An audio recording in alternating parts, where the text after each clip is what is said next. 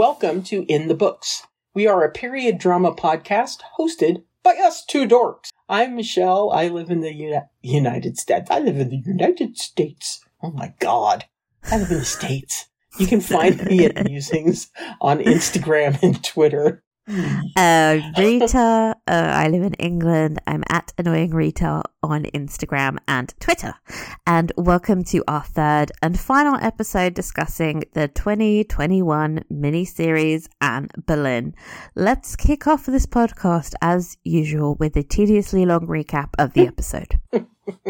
We begin with Anne's arrival at the Tower of London. The title card tells us she has just 2 weeks and 3 days left to live. She is introduced to the constable of the tower, Sir William Kingston, who guides her to her room. And it's fair to say that it's a bit of a step down in quality from the palace in Greenwich. Anne mutters to herself that this is how it's going to be, in Latin, and flops down on her bed. The constable asks Lady Shelton to keep a full report and hands her a pen and paper.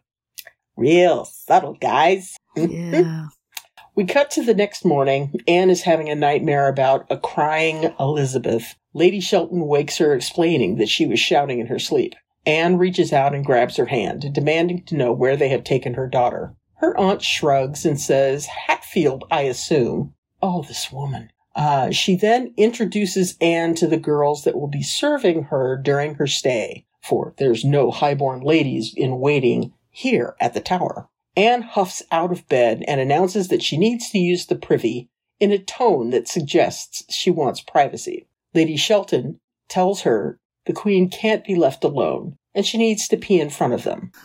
Anne tries not to show her humiliation as she pees in her chamber pot, with her aunt listening in. My hand is getting itchy. My slappy hand. Oh, the slappy hand. Yes. We then cut to that evening. Anne is praying and reading her Bible. The constable enters her room and offers her dinner. When she sees an extra plate, she asks if someone will be joining her. The constable explains that he always honours his more distinguished residents by dining with them. Anne haughtily replies that that won't be necessary. He joins her anyway, and when he encourages her to eat, she responds by telling him she won't touch any food until she sees Cromwell and has news of her daughter. The constable gets up from his dinner and strides towards her menacingly. I was like, oh, where is this going? Yeah. He touches her shoulder, which I'm pretty sure isn't supposed to do that. You're not supposed to do that to monarchy. Yeah. And tells her that she should show him some respect. He even calls her Madame, not your Grace. So Anne is truly not in Kansas anymore. It's morning. Anne is enduring the fumbling servant trying to dress her, but loses her patience and asks her aunt to dress her instead. Her aunt, having finally got the upper hand on her, is obviously unwilling to relinquish it. She refuses Anne. We then cut to a shot from outside the tower where men's screams are heard. Don't think about that too much. Some indiscriminate amount of time later, Anne lies in her bed. She hears voices outside her door and she asks if anyone is there. Her aunt approaches and tries to get her back to sleep, ignoring her questions about who was at the door. I mean, it was totally Cromwell, right? Yeah, of course. Anne declares she's not tired, storms out of her bed and suggests her aunt should rest instead. All that conspiring must be exhausting. Yes.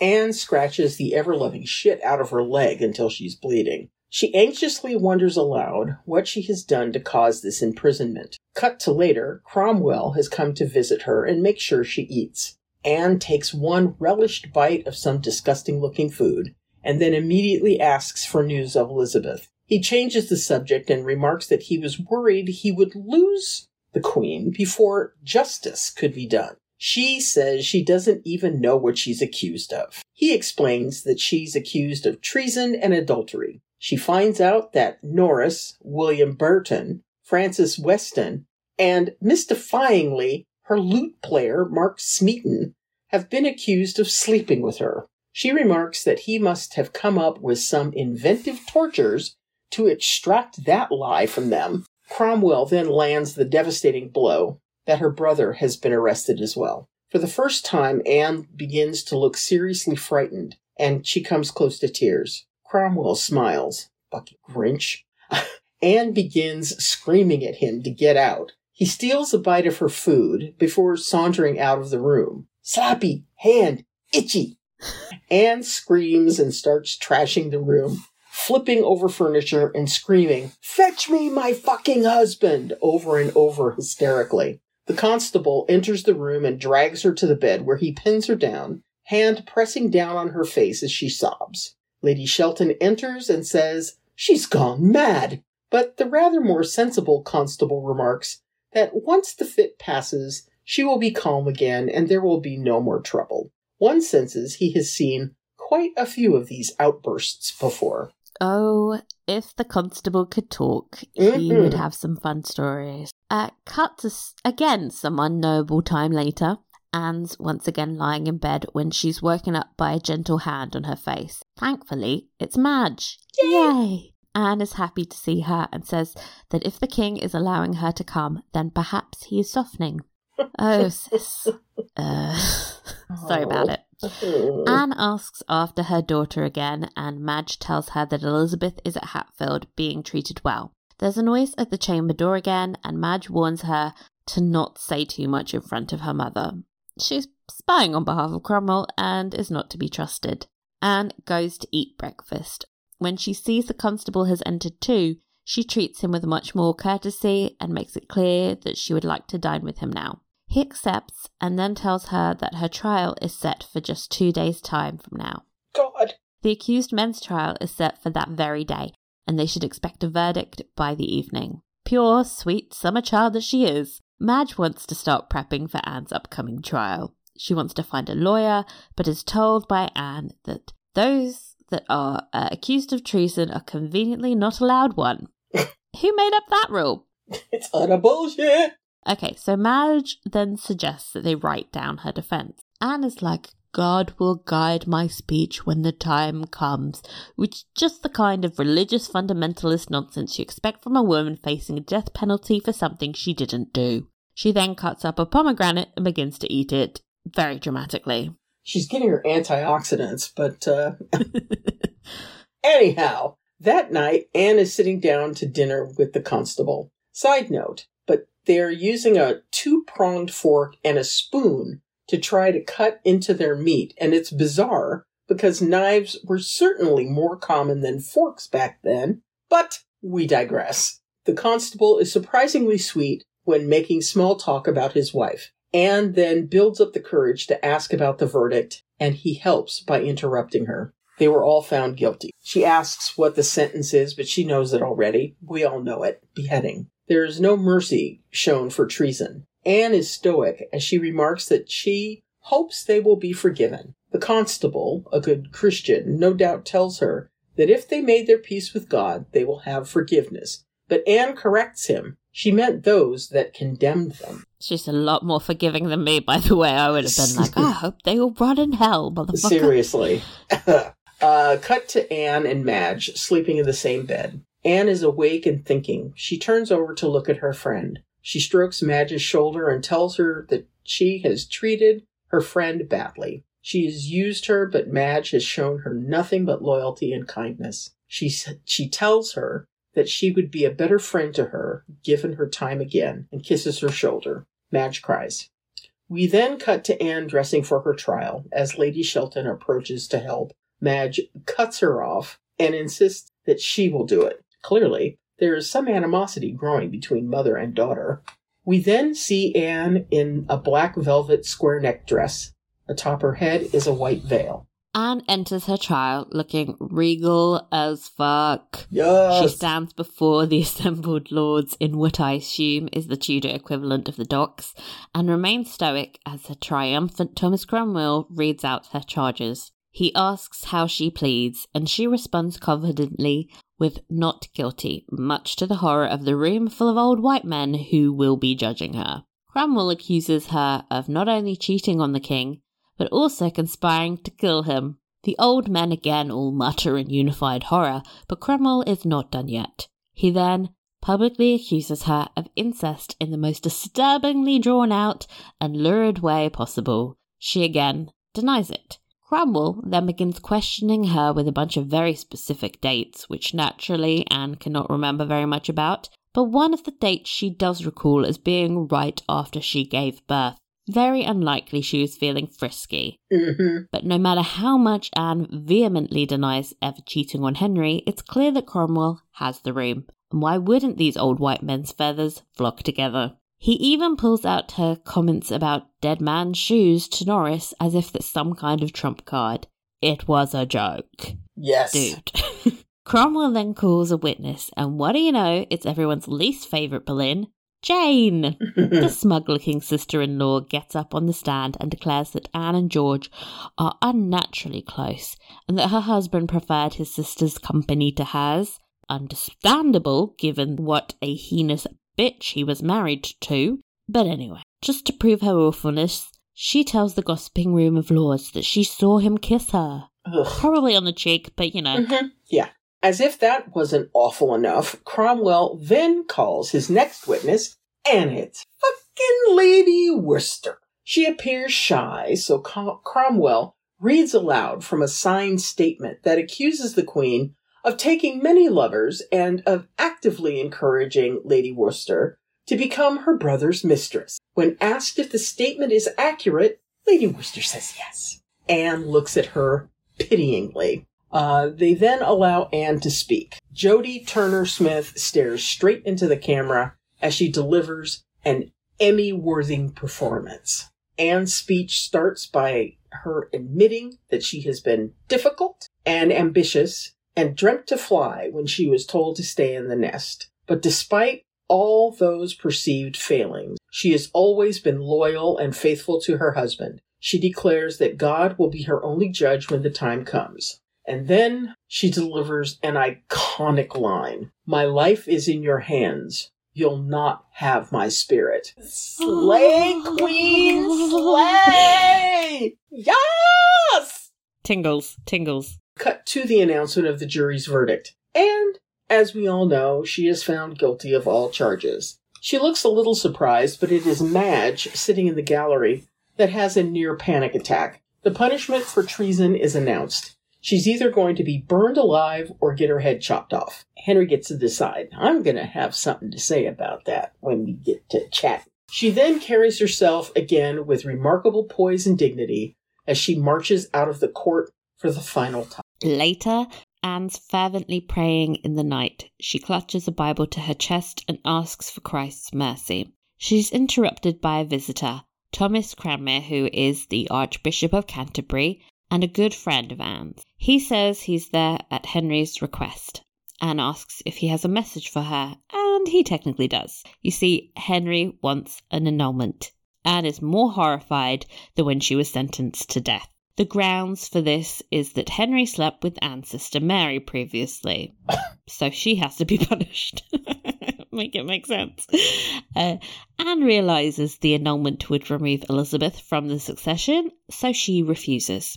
Cranmer asks her to reconsider. She can live out her days in comfort in a French nunnery and ensure her daughter's position. When he sees Anne teetering on the edge of acceptance, he pulls out the big guns. Choosing death would be to face eternal damnation in hell. So Anne signs the annulment. She begins to cry and tells Cranmer she feels as if she's selling her soul, but at least her daughter will be safe. Her death could not protect her. Cranmer looks at her worriedly. You knew something was up right there, and then takes his leave. Later that night, Anne is lying in bed when the constable enters her room and bids her to follow him. He takes her out into the corridor and tells her that her brother is to be executed in the morning. He tells her to look out of a window where she can see the Tower Yard. Her brother is led out into the yard and they see each other. He raises his hand to his heart. After just a second, he's led back to his prison and Anne begins to weep. The next morning, Anne is sitting in her chamber when Madge arrives back from the executions. Anne asks how he was, and Madge tells her that George was strong and dignified, which seems to bring Anne some comfort. But when she asks if his death was quick, Madge is unable to lie to her and admits that it took the executioner 3 strokes before they declared him dead. Oof. Into this scene, Thomas Cromwell enters and announces that the Queen's execution is going ahead. Madge is quick to demand that it is impossible, the Queen has been pardoned. But Cromwell smugly replies that he spoke to the King himself. Anne turns to him with obvious disdain and asks him if he feels proud of his achievement, which seems to throw him off slightly. She declares that this will be his legacy. Not her death, but her everlasting memory. When people speak his name, they will think of Anne's, and the length he went to sully it. Cromwell looks conflicted as Anne says,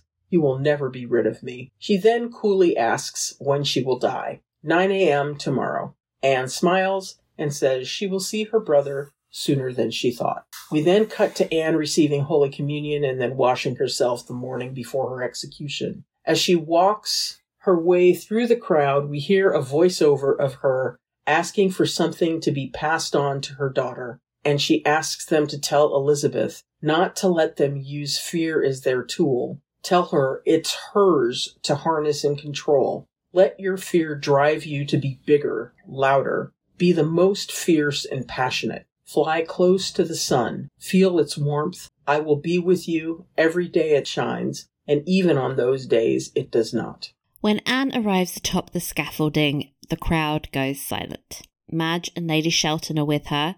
An upset Madge reaches out for her mother's hand, but is pushed away. Anne then begins to take off her cloak and headdress with the help of Madge. She then takes off the Queen's huge crucifix and Anne clasps it in her hand. The 2 women press their heads together and say goodbye. The executioner, a French man, asks for Her Majesty's forgiveness. Anne responds in French, offering it with all her heart. He then asks her to kneel. Madge puts the blindfold over her eyes and Anne begins to pray, "May God have mercy on my soul," as her head is quickly cut off. The crowd gasps in horror. Lady Shelton sheds a tear and Madge begins to sob. In the crowd, a smiling Thomas Cromwell walks away. We then get one final title card that tells us that 24 hours after her execution, Henry was engaged to Jane Seymour. They were married 11 days later. Anne's daughter Elizabeth was declared illegitimate. Elizabeth was sidelined, ignored, and eventually imprisoned by her sister Mary, until a succession crisis meant she was crowned Queen of England, and Elizabeth became one of the greatest monarchs in history. Until her death, she wore a locket ring that contained 2 tiny portraits, one of herself and one of her mother Anne Boleyn. I have to say, please Google that locket, because that ain't Anne Boleyn, but okay. It's a nice story, but it's not true. It's not true, because that woman is a redhead in that locket, and we all know she has dark hair. Anyway, trying to avoid talking about this episode, because it was so sad. What was your impression of it? I think it was really fantastic. This whole series has just been, one for the one of the history books. I mean, this is literally, yeah. But it was fantastic. It was devastatingly sad. It's not like we didn't know the story and how it was going to end or anything along those lines. But kind of seeing those days passing, the 2 weeks and 3 days that she had, based on the title card, it was moving and maddening and just fantastic television. How about you? Yeah, definitely. I think it was like a really fantastic single hour of television. It felt very intense and claustrophobic because most of the episode really took place in the jail cell, and it really heightened the tension of this like inevitable fact. Like, you knew she was going to die. Yeah. Like, it was in the title cards, and yet it still felt like you were like, please don't happen. And you just get an even more intense like emotional connection with Anne because you're in her head for the whole hour. I thought it was a So good. And it like my expectations were high, but it still blew me away. I was like, this is so good. I think that's been the case of this entire series. It's learning about it initially, it was fascinating to think, okay, how are they going to do this? And, this is going to be, really fascinating to watch. And then, you get into it and, it's like every single minute is riveting. This is a really good story. I think that's like the fundamental heart of it is just that she's a fascinating person. The events are complicated. All the characters involved are all like fascinating in their own right. Like you got Thomas Cromwell scheming, you got Henry who's a psychopath, you got Anne being amazing, and then even the side characters, like even Mary, you're like, Mary's compelling. Like it's all such a good foundation for a series. I mean, it was really smart of them to target the series around these 5 months, to just compress it down to, those pivotal 5 months, instead of trying to tell, the story of, them coming together and blah, blah, blah, because that is what helped to create the energy, the rhythm, the drive, for each of the episodes. And, man, those title cards were, a stroke of genius because it was like it was tightening not tightening, it was winding the clock tighter and tighter and tighter. Yeah. Yeah. It definitely felt like it was ratcheting up the tension to the point where, like, in the final episode, you're like, oh, this is the one. It's gonna happen. And it just gets to become unbearable. And the scene where they're in court and Cromwell is like all but preening and prancing as he is laying these charges down against her. So disappointed they didn't mention the witchcraft though, because the witchcraft always is what sends me over the edge.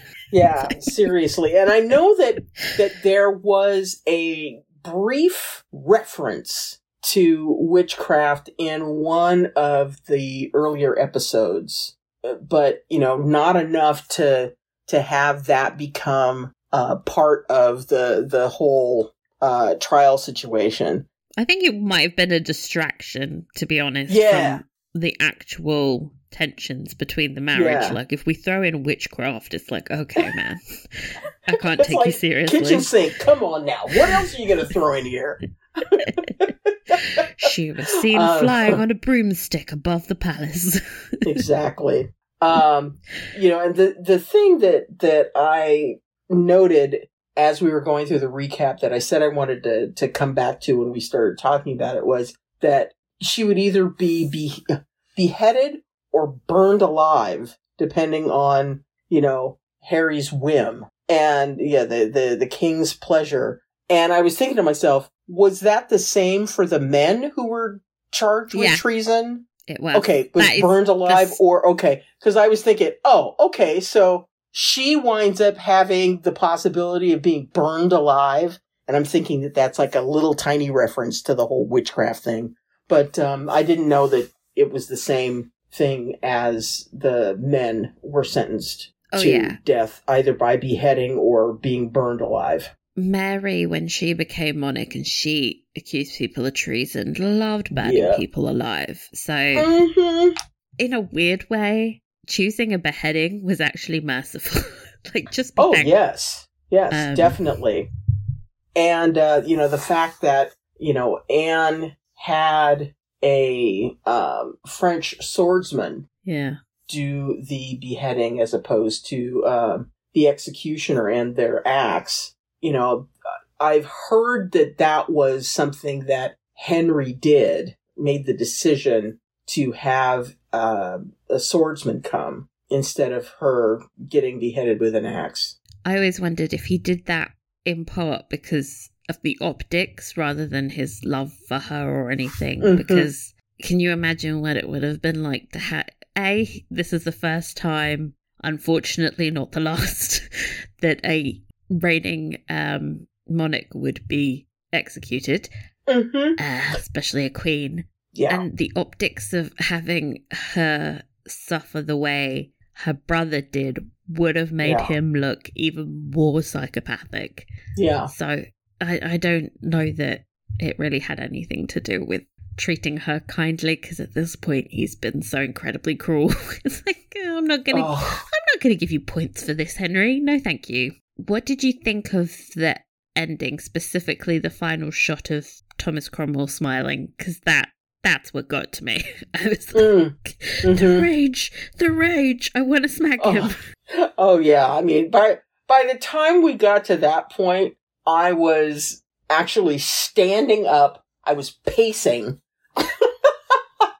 and hurling profanities at the television. I was just like, oh, just you wait. Just you wait, son of a... Bloop, bloop, bloop. Because Karma is a bitch and she is going to take you for a ride. I thought it was kind of fantastic to end on Cromwell because it firmly points at him as the reason this whole happened. Mm-hmm. Recently, Wolf Hall has done a number on people and made people think that he was some kind of, he's just a poor misunderstood. Poor little Thomas Cromwell, he was just trying his best. It's like, no. No, guys, no. Killed a bunch of people and he knew they were innocent. Guys. Yeah, it's like, no. Thomas Cromwell, he is a dick. I'm looking at a painting of him right now and he's just this miserable looking jackass. He kind of looks like a very unhappy beagle, with the hair. Yes. Except beagles are cute when they're grumpy. This man is just a whole mess. Yeah. Usually we break episodes down into storylines, but there was only really one. So we're going to look at aspects. Yeah.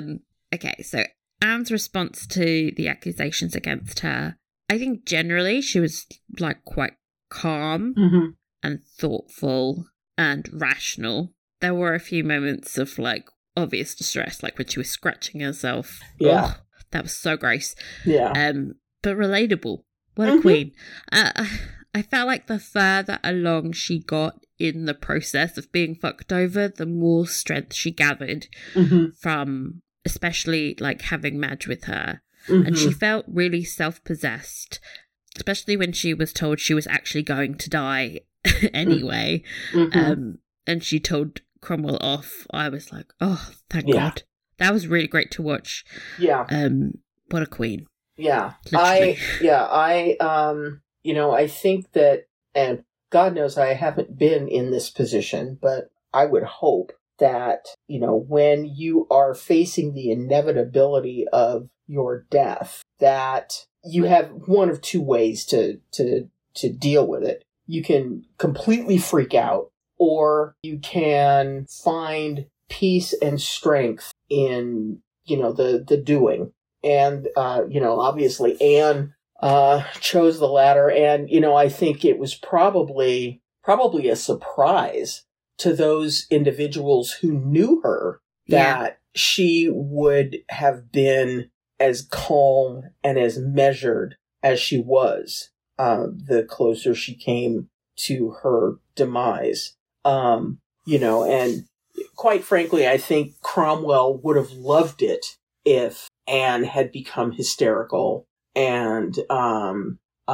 raging against the whole situation. He would have loved it. He would have eaten it up. And, the fact that she didn't give him a moment of that, I love her so much. Also speaks to how important her daughter was to her, that she wouldn't show any kind of anger towards the king. Like that, when you have that much rage in you, I flip off over minor details. I would not be able to contain myself. And she was like that too. Like, I feel like I had a similar impulse control issue with Anne. And so I know, like, the strength it probably took for her to do that. Yeah. And it's so incredible. I think one of the most moving things to watch in this episode was the friendship between Anne and Madge. Yeah. It was really lovely and tender. And we love to see strong female friendships centered on TV shows. And it was like really comforting to have someone who actually cared about her and respected her. Yeah. Because everything felt really hostile. And I think the moment where Anne apologized to her was so moving and lovely, and showed real growth from Anne as a person. Yeah. And I liked all the little moments we got of Madge washing her and helping her dress, because it seemed, I guess, like it would seem like a subservient action, but it felt more like nurturing, like the only way she could show her how much she loved her. Yeah, it's an So act of sad. love. It's an act of love. And it was really, I felt so bad for Madge to have to witness the men's execution squirrel, and then to have to give Anne the horrible news about her brother's gruesome end. I felt so horrible for her. The poor thing. And I realised, like, watching this episode, her relationship with her mother is so fraught that Anne has been sort of like, not like a pseudo mother, but someone she can look up to and respect and love, who is somewhat more affectionate than her mother. So it sort of makes perfect sense for her and both of them to, like, gleam onto each other. That's so sad. I wonder what happened to Madge. We will never know. Yeah. Okay. The other thing that I found to be incredibly moving, and the part where, you know, I was feeling throat lumps throughout the show, but the one that finally kind of broke me was Anne and George's goodbye. My God, no! Don't mention it. Because the first time I watched it, I sobbed. The second time I watched it, I sobbed. As I was writing the recap, I sobbed. Yeah, like, no, thank you. It was just, it was horrible. And you know, I'm happy saying that is all we need to say about it, because We can't talk about it. I will cry. we don't need crying on the podcast. Just because there'll be lots of nose unpleasantness and ugly crying. You don't want to listen to sniffles, do you? Does anyone want to listen to? No. It was beautiful. Anne and Cromwell. I think we've already spent a bit of time talking about Cromwell and Anne's relationship. There are times when I feel like they went a little snidely whiplash with Cromwell's depiction in this, but I was good with it. It's impossible to paint him as like anything other than that in this particular moment in time. If you want a nuanced depiction of Thomas Cromwell, everyone go out, read or watch Wolf Hall. Yeah. Much less one-dimensional, but when you think about the show as being from Anne's perspective, that's how she saw him, because he was literally conspiring to kill her. Like, you know? Yep. But, you know, knowing that he dies a few years later, just a few, in the exact same position as her, makes me feel fantastic. Yeah. Although I was wondering, I've got the Wikipedia page open for asshole. And I was wondering if they said the circumstances of his execution are a source of debate, while some accounts state that the executioner had great difficulty severing his head. Others claim that this is apocryphal and it took only one blow. But we'll never know, but I really hope it was painful and dragged yeah, out. me too. I hope that executioner was drunk and had to take many swings in order to get because, karma is a bitch, man. He killed innocent people Mm-hmm. just to aid his own political ambitions. It wasn't like he actually thought they had committed treason. I mean, the fucking lute player. Yes, it's a lute player. Come on now. He plays a stringed instrument. Stupidity of this. She was apparently encouraging people to kill the king for her. Uh-huh. Then she wouldn't be the queen. Uh-huh. Why would she do that? Yeah. Honestly, these people were just not thinking. Did everybody have syphilis? Had everybody just gone crazy back then? Nobody using their brains to think? I think maybe the plague had traumatized them so badly that they just lost their minds. Yeah. I feel like that's what happened with COVID. Like, everyone's insane now. Yeah. So I think something similar true. must have happened. Okay, the annulment. Oh my gosh. This is potentially the cruelest thing done to Anne. Yeah. Even more so than trying to kill her. Yeah. I hadn't heard about this. Oh, this is a good... This probably did happen this way, because the constable of the tower was writing lots of letters to Cromwell that evening. So we have a documented, pretty much her last few days, a very well documented account from him. And after her trial, the Archbishop Cranmere came to visit her. Mm-hmm. And in a letter, the constable said, "This day at dinner, the Queen said she would go to a nunnery and is in hope of life." This is, again, following her trial, so she had no reason to have hope unless it was given to her. Mm-hmm. And then the next day, Cranmere helped Henry get an annulment. He announced that they were annulled. And then they were like, oh, by the way, she's going to die. So we have no option but to conclude that this is what happened. Dang. Guys. I mean, this is just some bullshit, man. This is like cruelty upon cruelty. Yeah, yeah. Like, kick her while she's down. Yeah. Give us some hope. Take it away. A bucket full of salt in the wound. I mean, just, And you can see the logic of it, because by annulling the wedding, they have a legitimate reason to make Elizabeth illegitimate. Mm-hmm. If they had just killed Anne, then people would still be like, well, but wait, that was a legitimate marriage. Yeah. And they would have reason to try and get Elizabeth on the throne. Mm-hmm. So it's smart, but it's also just evil. Yeah, just evil. Evil. Spiteful. This is why I can't give Henry any points for getting a nicer execution for her, because it's like, this is next level. Just when you think Henry can't go lower, he inevitably does. Just piece of shit. Just Henry is chaotic evil. And the way she managed to bounce back from that, insane. That's when I would have broken. That is when I would have just been like, kill me now. I can't fucking cope. Yeah, it's like, I can't play your game anymore. I wonder look, if she hadn't signed it, they probably would have forged it anyway. Oh, yeah. Been like, oh, I have this paper. Yeah.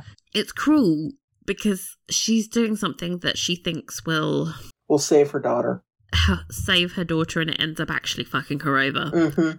Monstrous. The one man that kind of grew on me was the constable. Yes. Initially, I was like, dude, no. Because initially, I thought he was going to do some.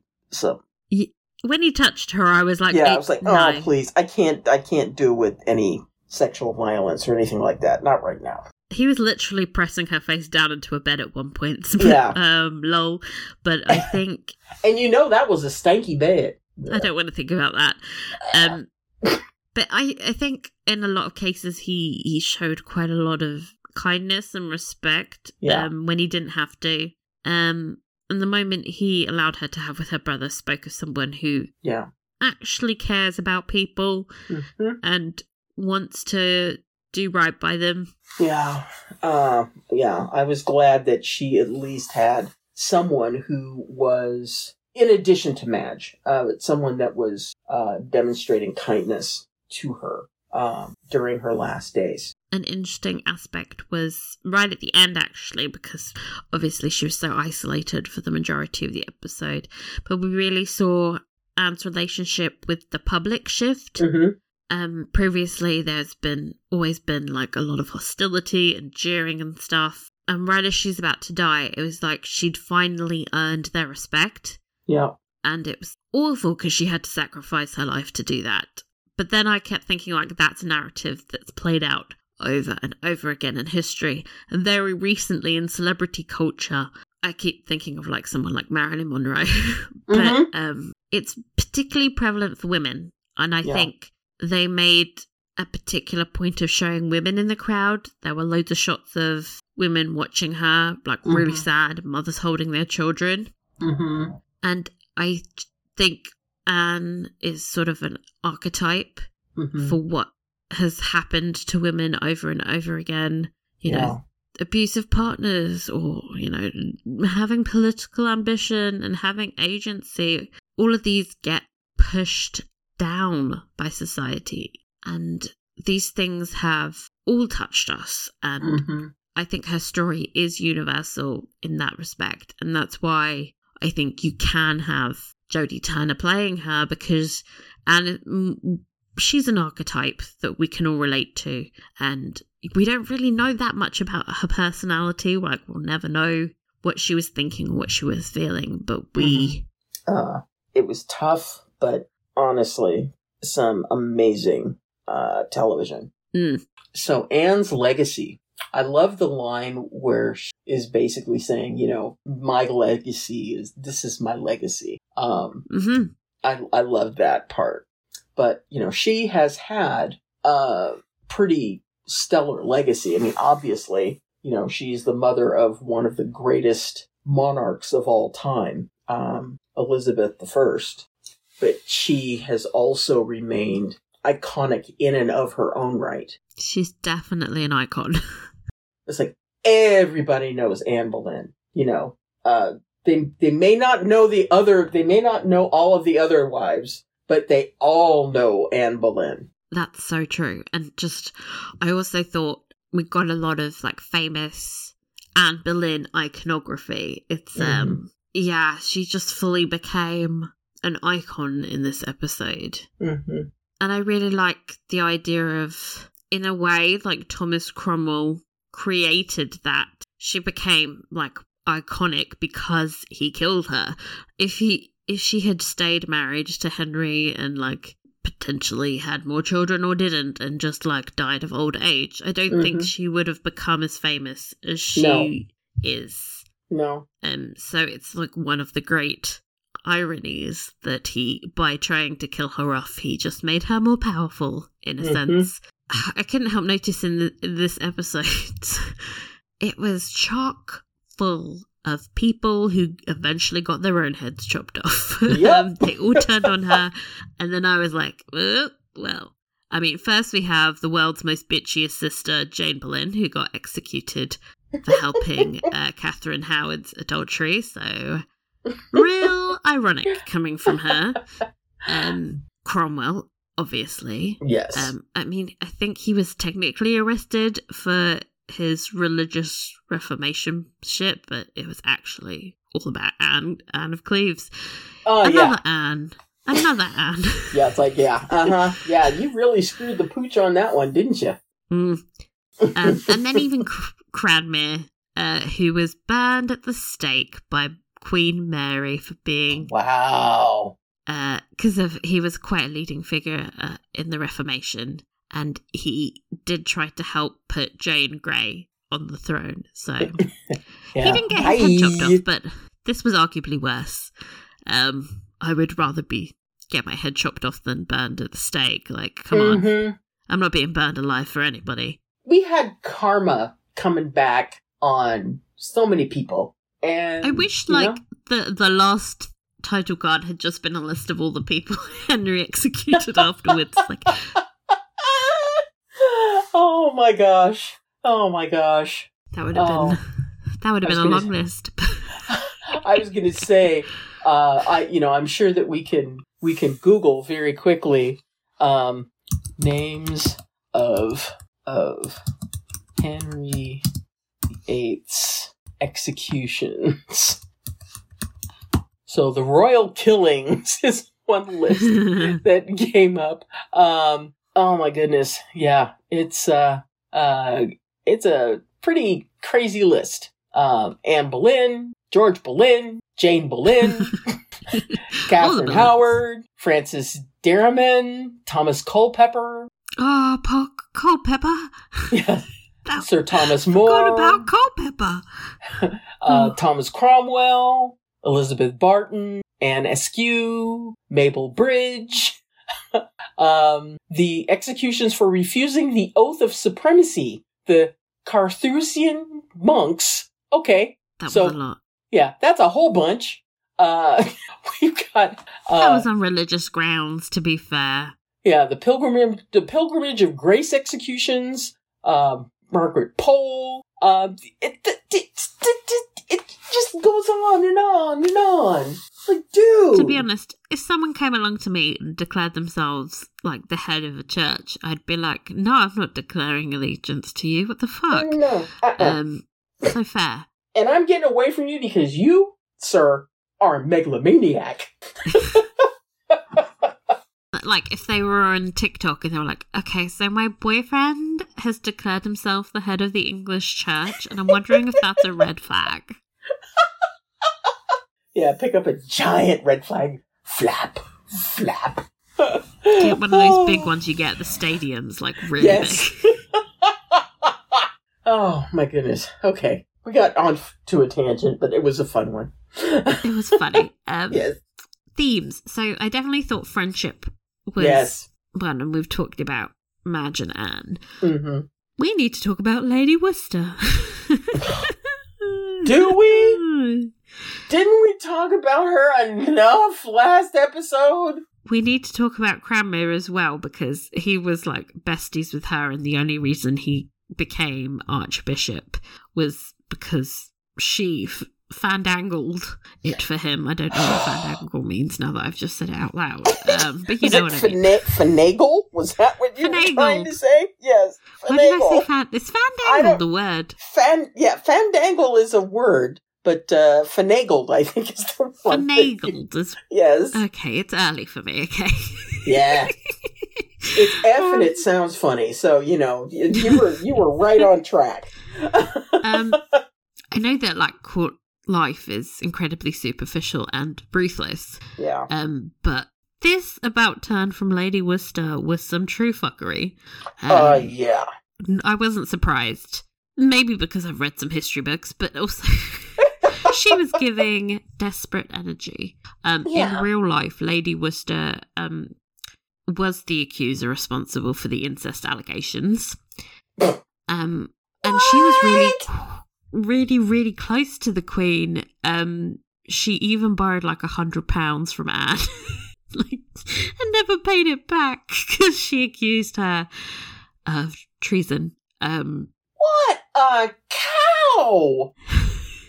When Anne was in the Tower, she kept asking about Lady Worcester because she was heavily pregnant and she was worried about the stress what the stress would cause her pregnancy. And it's like, girl, she's fine. She caused the stress. Man. You never really know why someone has done this. It might be the influence of her family or her husband or whatever. But I think at the end of the day, you got to judge them because that's a friend you fucked over. Yeah. Maybe she saw this as like, I mean, in the TV show it's slightly different because she's just accusing her of making her sleep with her brother, which is really confusing because if they're accusing her of incest, why would she make her friend sleep with her brother? Mm-hmm. That's two conflicting stories. Makes absolutely no sense. I mean, at least be consistent with your lies. Maybe it was an excuse for her to get out of, like, oh, I'm pregnant with this dead man's child. I'll just say the Queen made me do it. This is great. Get out of jail free card with your husband. Oh, Lord have mercy. What a piece of work. I mean, if you looked up the phrase backstabber, you would see her picture underneath there. I mean, you expect bullshit from Jane Boleyn. Yeah. That's her whole mood. She will stab you in the front. I have more respect for that. Yes. Also, the pomegranate thing. Mm-hmm. That is called the fruit of the dead. Really? In Greek mythology. It's associated with Adonis, and obviously the whole pomegranate seed to go into hell, blah, blah, blah. Wow. I love the use of symbolism that they have had in this show. Sometimes heavy-handed, but sometimes you knew it was a big deal because they really zoomed in on that pomegranate, and I was like, okay, bitch, I see what you did there. And they found a purty pomegranate. I think one of Henry's queens had a pomegranate in their Oh yeah. The little symbol-y thingy. With the symbol-y thingy. We're really technical here. The shieldy thing? The shieldy thing. The shieldy thing. Henry's queen's coat of arms. Here we go. I seem to remember that someone had a pomegranate. Oh, it's Catherine's. She had... Catherine of Aragon? Yeah. Really? Oh my god. Girl. Oh, that's so symbolic. She had a pomegranate with a crown over it. Whoa. It's like she's taunting her from the grave. Whoa. That just blew my mind. Anyway, I wanted to talk a little bit, but not dwell on it too much, about the reviews of the show. This show's release was met with extremely negative responses, not because of any of its content. What a surprise. Simply for its casting of Jodie, and the right-wingers hated this. Oh, of course. People I loathe, such as Candace Owens, felt the need to give their opinions about a show they didn't watch. And what's tragic to me is that if you Google this show, the review aggregates from users submitted all make this look like this was the worst show ever. The average audience score on Rotten Tomatoes is 7%. What? Out of 100. Oh, that's just rude. I don't feel like these reviews are based on the merits of the show. I think racists were just racisting. That's a word, but Yep. When we think about Bridgerton and, how Bridgerton really did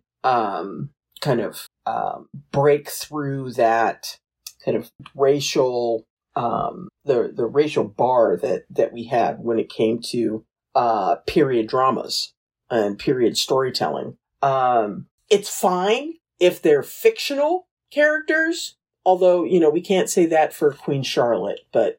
Who was most definitely a white lady. I don't care what people say. She was white. Why we not got a problem with them making her black? I know. But we got a problem with this. It don't make no sense. But, Anne Boleyn. Oh, no. Doesn't make any difference. It makes zero difference to the telling of the story, and that's what I don't understand. Mm-hmm. Like I said earlier, Anne is an archetype that can be played by pretty much every woman because we all have experiences similar to hers. So it's not as if her melanin impacted her life in any way. Yeah, that's just disgusting. It's just annoying because I feel like people who are genuinely looking for a show will see those reviews, and it's on Google and it's on IMDb. We'll see those reviews and think, oh, there's something wrong with this show. It's not very good. Yeah, but it's not being judged on its merits. It's just it's like, no, this show was freaking brilliant. I mean, I can already tell you it's getting 6 out of 5. No spoilers. Okay, she's getting 5. 5 initial necklaces. But this show was, for what my little review in this little corner of the interwebs is worth. But, it's a damn shame if there are individuals who won't experience this program because of the bullshit that individuals who reviewed this show and reviewed it based on race have wound up skewing the results. It's a shame. It is. And I wouldn't have mentioned it if I didn't think it was having some kind of... Because I don't really give a shit what random people on the internet think, but I feel like it might skew maybe some of our listeners were like, I've Googled this show before and thought it was terrible. I want to tell you that is the reason it's not based on the show. Okay. Yeah. And hopefully you have had the opportunity to see the show. And it's hard trying to find a place to watch it. And now realize that it's brilliant. Favorite scenes. It's hard one for this episode because I mean, you say that, but it's definitely the George and Anne scene. I think the show created a really strong bond between them in the previous episodes. So, and I kept thinking about the choice to shoot it from Anne's perspective, and you only really see a tiny figure really far away. I was like, is that even the same actor? You can't tell. And I think some other shows might have gone in for close-ups of her brother or something. Yeah. But the confidence they had to just stay in her perspective and not break throughout the 3 episodes it just made that scene hurt even more, which is why it's a favourite, because I think to have me crying just remembering it as I was writing, I was like, why am I crying? I'm not even watching it. Yeah. Was a lot. I would have to say the same. I thought that was really one of the gut-wrenching and beautiful moments. I had hoped that she would have the chance to at least say goodbye. And who knows if that really happened, we'll never know. But that meant a lot to me to be able to see that. Okay, we're going to stop talking about it because, yeah. I'm going to cry. I'm literally on the verge. Okay, so least favourite. I don't have one, which may be the first time I've ever said that on a podcast, but I couldn't pick something and go, this was bad. I thought every scene was great. There were no flaws. Sue me. Yeah, I mean, it was every scene. I think there was not a superfluous scene at all in this episode. It's like every scene I thought needed to be there in order to make this make sense. I mean, I could have done without scratching because that was truly horrifying. Yeah, but yeah, it was. I honestly didn't have one either. I just thought this entire episode was chef's kiss. Favorite costume for me was definitely the black velvet. That sort of really reminded me of the famous portrait of her. And it was sort of like watching, when a superhero puts on their cape. Yes, it puts on their costume for the first time. It kind of reinforced the feeling, of the inevitability of her death. It's like, oh, well, she's fully formed now. She's gone full Anne. Yes. And like we said earlier, she has become iconic, and this look has become iconic, to the point where as soon as you put it on, it's like, there she is. Yeah, here we go. I love when the costumes reinforce the narrative that way. It was sort of like she became the figure we're all familiar with in that moment. Yeah. That was exquisite. I was kind of wishing that she had the initial necklace on, but got the whole crucifix thing. Oh yeah. I do find it ironic that she is sort of this Protestant icon. She's wearing a crucifix. And she took Holy Communion before she died. I was like, oh. Well, and that's the kind of... the funny thing about Catholicism and Protestantism at that point is that it was very... We probably couldn't have been able to tell the difference. It's like, they're very similar. I was going to say, if you look at, Catholicism and, Anglicanism, I guess that's the right word, or Episcopalianism as it is referred to here in the States, we have crucifixes, we have Holy Communion, we have, a whole bunch of similar things, all the way, through, because it is basically the same thing. When Harry broke from Rome, they really didn't change a whole hell of a lot. I know. It's sort of like, why are you killing each other? You're just different flavors of the same dessert. It's pretty much.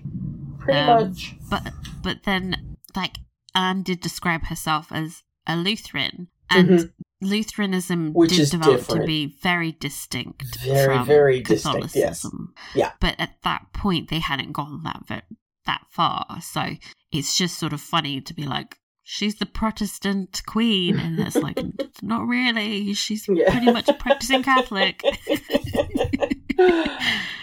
But it also makes Queen Mary's hatred for her, at least the religious aspects of it, really bizarre to me. I'm like, girl, she's basically Catholic. Calm down. Probably a lot of Protestants are listening to this like, shut up, that's blasphemy. It's, it all comes back to, it's not these women that were wreaking all of this havoc. It's Henry. Fucking Henry. Yeah. Henry is the one that is running around doing all of this stuff. He was very much a Catholic as well. He just did this for expediency. This is what pisses me off. If he actually had any conviction about his religious reformation, then I could somewhat understand it. But it's the lack of foundation for all these murders that I'm like, It's like, dude, if you could have gotten away with murdering your wife or murdering Catherine of Aragon he would have done it. He would have. He knew that, if something like that had happened, he would have had Spain all up in his ass. I mean, at that point, not just Spain. That was when the Habsburg Empire was joined, so it would have been... That's true. Most of Europe. Most all of Europe was... Yeah. It's like, So, I hate him. And he still treated Catherine like shit so as well. Much. It's like... I hate him so much. He was the worst. Performer of the episode, obviously... Hello. Still Jodie Turner-Smith. I mean, I said her speech at the trial was worthy of an Emmy. I think it might be worthy of an Oscar, a Grammy. I know that that's not for acting. I don't care. She needs one for BAFTA, but I don't know. You just had the BAFTAs. Well, obviously, this would have been eligible Television. for BAFTAs that would last year. Been in the middle of the year, yeah. Yeah, it would have been last year. Well, again, the show was negatively received. So I feel like that impacted a lot of the critical response as well, and I wish more people had just been open-minded and watched it, because they're really missing out on seeing a fantastic performance, but also what I think was her sort of announcing herself as an actress. Yeah. Like, here I am, bitch. Love me. Yeah. Ugh. I mean, in the words of Beyonce, bow down, bitches. Bow down. Yeah. I really hope to see her in more things in the future, because she is really an extraordinary actress. Okay, we've already talked about... I've talked about initial necklaces. I'm assuming that it's 5 of 5 for you, too. Yeah, it's just 5. Yeah. Hashtag duh. Duh. No point talking about it. This was perfect. We've got one letter in the inbox. Good evening, dear podcasting queens. Yes, queens. First, let me say that Jodie Turner-Smith has been a real discovery for me, having never seen her in anything. I just loved her fierce performance, and to be honest, those cheekbones. Oof. Yes. I really appreciated that with little dialogue, she could portray so many emotions about being locked up and not knowing her fate, or worse, that of her daughters. Her glares, quivering stares into nothing, and ability to show pain yet determination made this show. There is nothing we can compare in our lives to feel what it must have been like to go from being a queen, giving orders and being obeyed, to being humiliated at every turn. All I could think was, what if I had to spend a week in a hotel room with my arch nemesis, could not close the door when I went to the privy, and that bitch also got to choose what I wore and wouldn't let me wear my jewelry. Lol.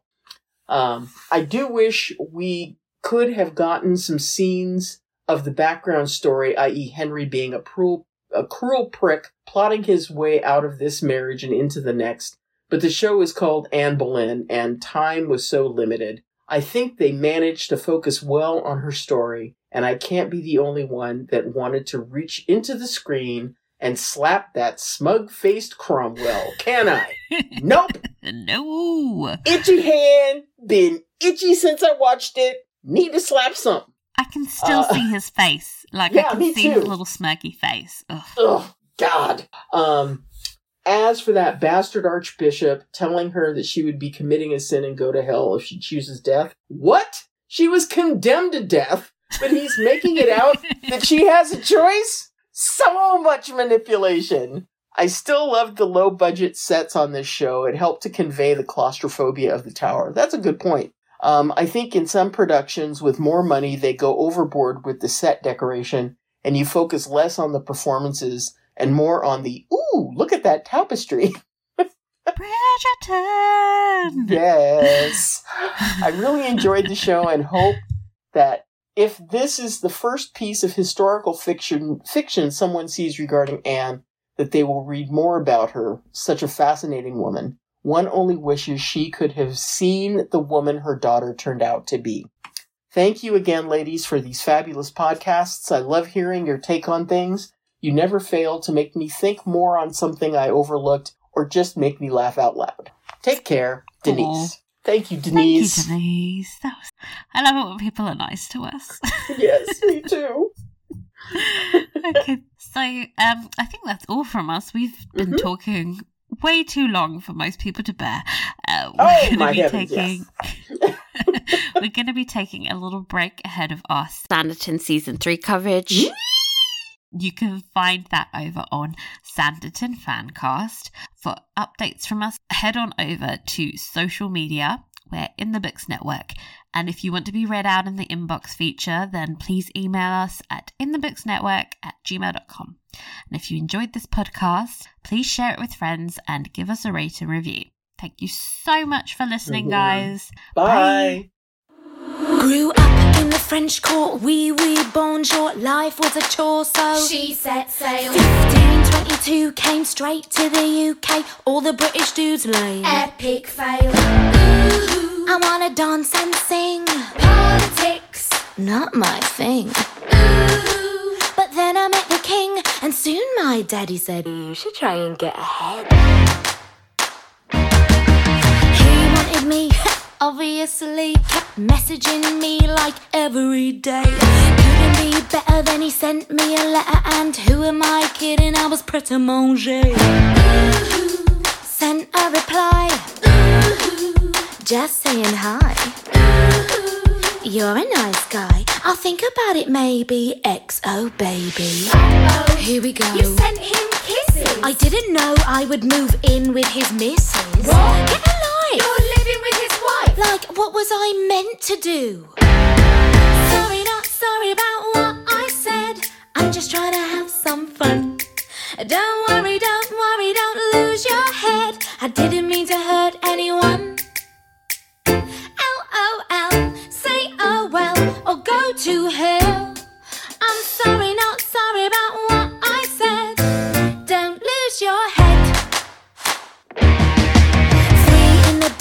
the little one said, if you wanna be wed, make up your mind. Her or me, chum, don't wanna be some girl in a threesome. Are you blind? Ooh, don't be bitter. Ooh, 'cause I'm fitter. Ooh, why hasn't it hit her? He doesn't wanna bang you. Somebody hang you. Uh-oh. Here we go. Your comment went viral. I didn't really mean it, but rumours spiral. Wow, Anne, way to make the country hate you. Mate, what was I meant to do?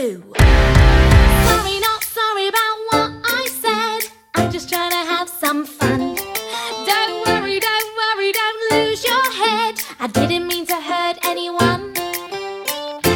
L-O-L, say oh well, or go to hell. I'm sorry, not sorry about what I said. Don't lose your head. Tried to elope, but the Pope said nope. Our only hope was Henry. He got a promotion, caused a commotion, set in motion the C of E. The rules were so outdated. Us two wanted to get X-rated. Soon Excommunicated. everybody chill, it's totes God's will. Henry's out every night on the town, just sleeping around like what the hell? If that's how it's gonna be, maybe I'll flirt with a guy or three, just to make him gel. Henry finds out and he goes mental. He screams and shouts like so judgmental. You damned witch! Mate, just shut up. I wouldn't be such a if you could get it up. Uh-oh. Here we go. Is that